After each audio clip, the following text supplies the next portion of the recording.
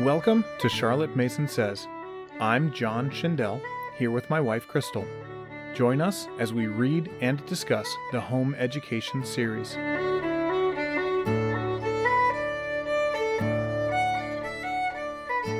Preface to the Home Education series. The educational outlook is rather misty and depressing, both at home and abroad. That science should be a staple of education, that the teaching of Latin, of modern languages, of mathematics must be reformed, that nature and handicrafts should be pressed into service for the training of the eye and hand, that boys and girls must learn to write English, and therefore must know something of history and literature, and, on the other hand, that education must be made more technical and utilitarian. These, and such as these, are the cries of expedience with which we take the field. But we have no unifying principle, no definite aim, in fact, no philosophy of education. As a stream can rise no higher than its source, so it is probable that no educational effort can rise above the whole scheme of thought which gives it birth. And perhaps this is the reason of all the fallings from us, vanishings, failures, and disappointments, which mark our educational records. Those of us who have spent many years in pursuing the benign and elusive vision of education perceive her approaches are regulated by a law, and that this law has yet to be evoked. We can discern its outlines, but no more. We know that it is pervasive. There is no part of a child's home life or schoolwork which the law does not penetrate. It is illuminating, too, showing the value or lack of value of 1,000 systems and expedients. It is not only a light, but a measure, providing a standard whereby all things, small and great, belonging to educational work must be tested. The law is liberal, taking in whatsoever things are true, honest, and of good report, and offering no limitation or hindrance save where excess should injure. And the path indicated by the law is continuous and progressive, with no transition stage from the cradle to the grave, except that maturity takes up the regular self-direction to which immaturity has been trained. We shall doubtless find, when we apprehend the law, that certain German thinkers, Kant, Herbart, Lotze, Froebel, are justified. That, as they say, it is necessary to believe in God. That, therefore, the knowledge of God is the principal knowledge, and the chief end of education. By one more character shall we be able to recognize this perfect law of educational liberty when it shall be made evident. It has been said that the best idea from which we can form of absolute truth is that it is viable to meet every condition by which it can be tested. This we shall expect of our law, that it shall meet every test of experiment and every test of rational investigation. Not having received the tables of our law, we fall back upon Froebel or upon Herbart, or, if we belong to another school, upon Locke or Spencer. But we are not satisfied. A discontent, is it a divine discontent, is upon us. And assuredly we should hail a workable, effectual philosophy of education as a deliverance from much perplexity. Before this great deliverance comes to us, it is probable that many tentative efforts will be put forth, having more or less of the characters of a philosophy, notably having a central idea, a body of thought with various members working in vital harmony. Such a theory of education, which need not be careful to call itself a system of psychology, must be in harmony with the thought movements of the age, must regard education not as a shut-off compartment, but as being as much a part of life as birth or growth, marriage or work, and it must leave the pupil attached to the world at many points of contact.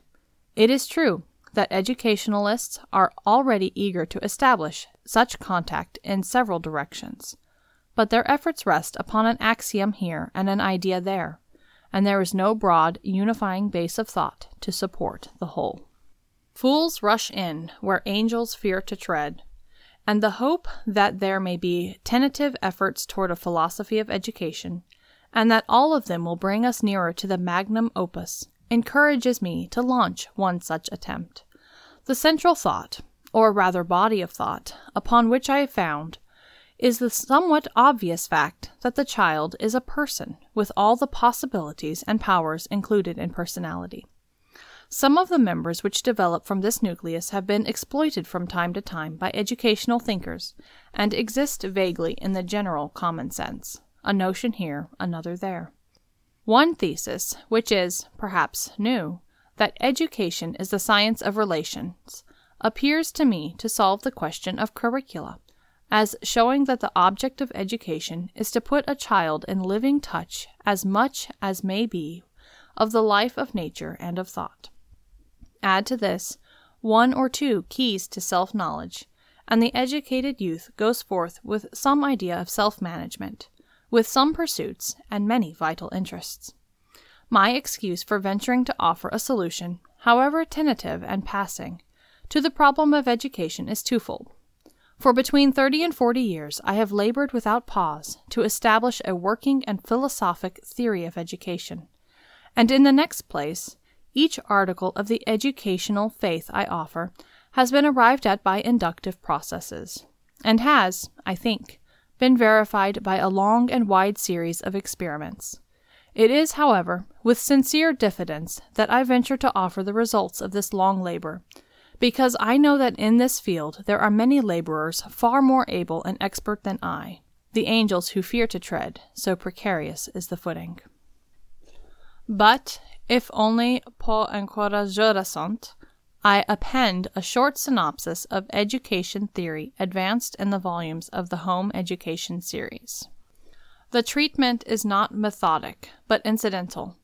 Here a little, there a little, as seemed to me most likely to meet the occasions of parents and teachers. I should add that in the course of a number of years, the various essays have been prepared for the use of the Parents' National Education Union, in the hope that society might witness for a more or less coherent body of educational thought.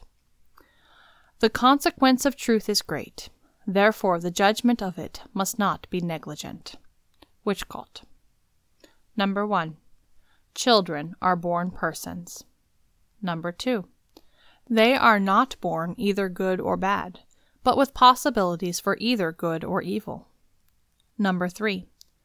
The principles of authority on one hand and obedience on the other are natural, necessary, and fundamental, but, number 4, these principles are limited by the respect due to the personality of children, which must not be encroached upon, whether by fear or love, suggestion or influence, or undue play upon any one natural desire.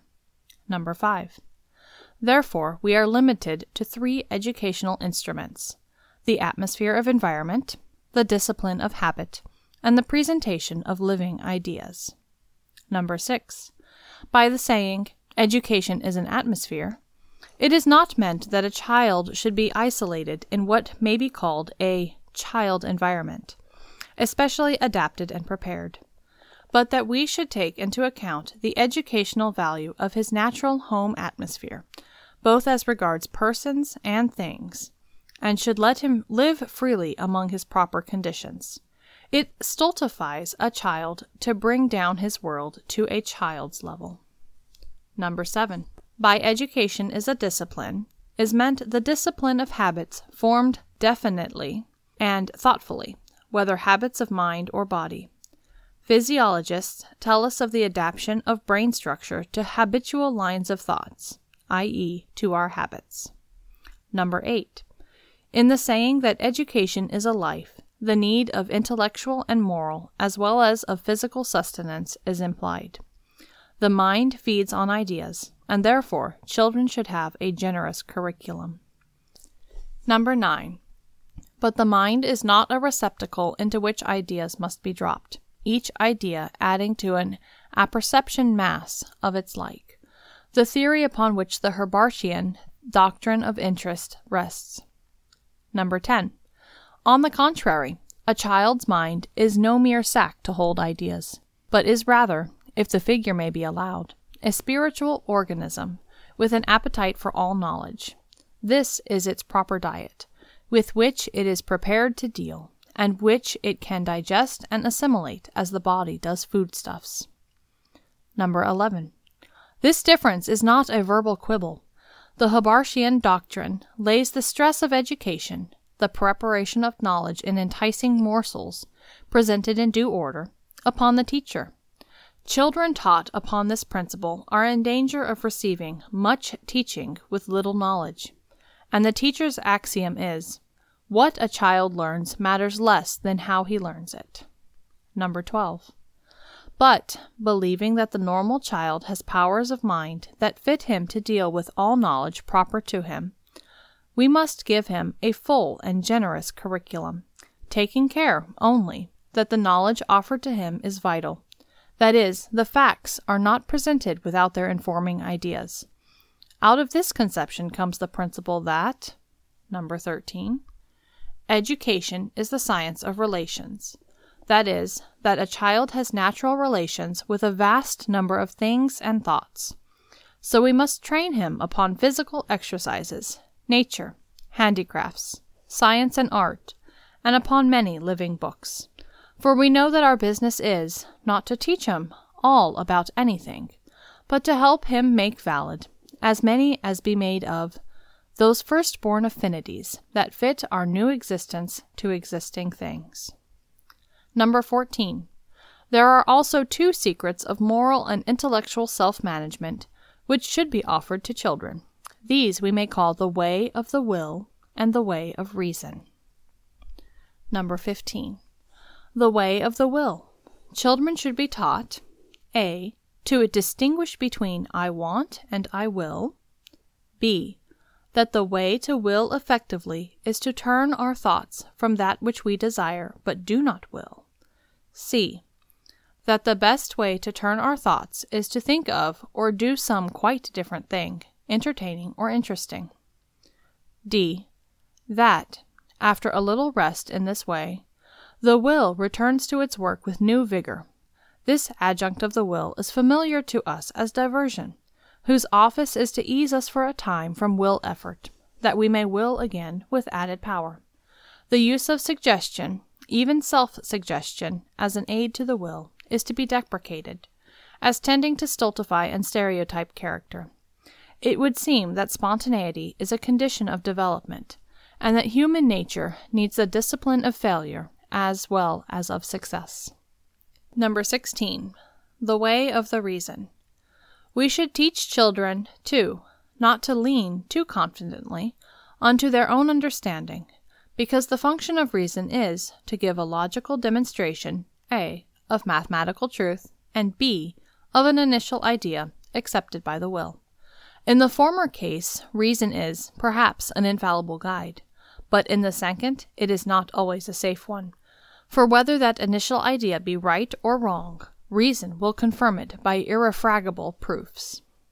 Number 17. Therefore, children should be taught, as they become mature enough to understand such teaching, that the chief responsibility which rests on them as persons is the acceptance or rejection of initial ideas. To help them in this choice, we should give them principles of conduct and a wide range of knowledge fitted for them. These 3 principles, number 15, number 16, and number 17, should save children from some of the loose thinking and heedless action which cause most of us to live at a lower level than we need. Number 18. We should allow no separation to grow up between the intellectual and spiritual life of children, but should teach them that the Divine Spirit has constant access to their spirits and is their continual helper in all the interests, duties, and joys of life. So for this preface, we're not actually going to record a conversation at this time. There's just so much history, philosophy, and other stuff here that we're going to be diving straight into the meat of Volume 2. We do plan to come back to this sometime in the future to explore these topics, but that takes time to research, and we'd rather spend that time exploring what Charlotte Mason says.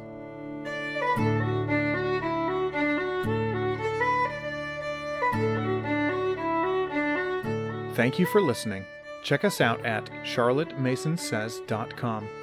If you enjoy what we're doing, We'd love for you to subscribe, rate, and give us a review on iTunes. If you want to get a hold of us, email us at charlottemasonsays@gmail.com or join us on Facebook at facebook.com/cmsays.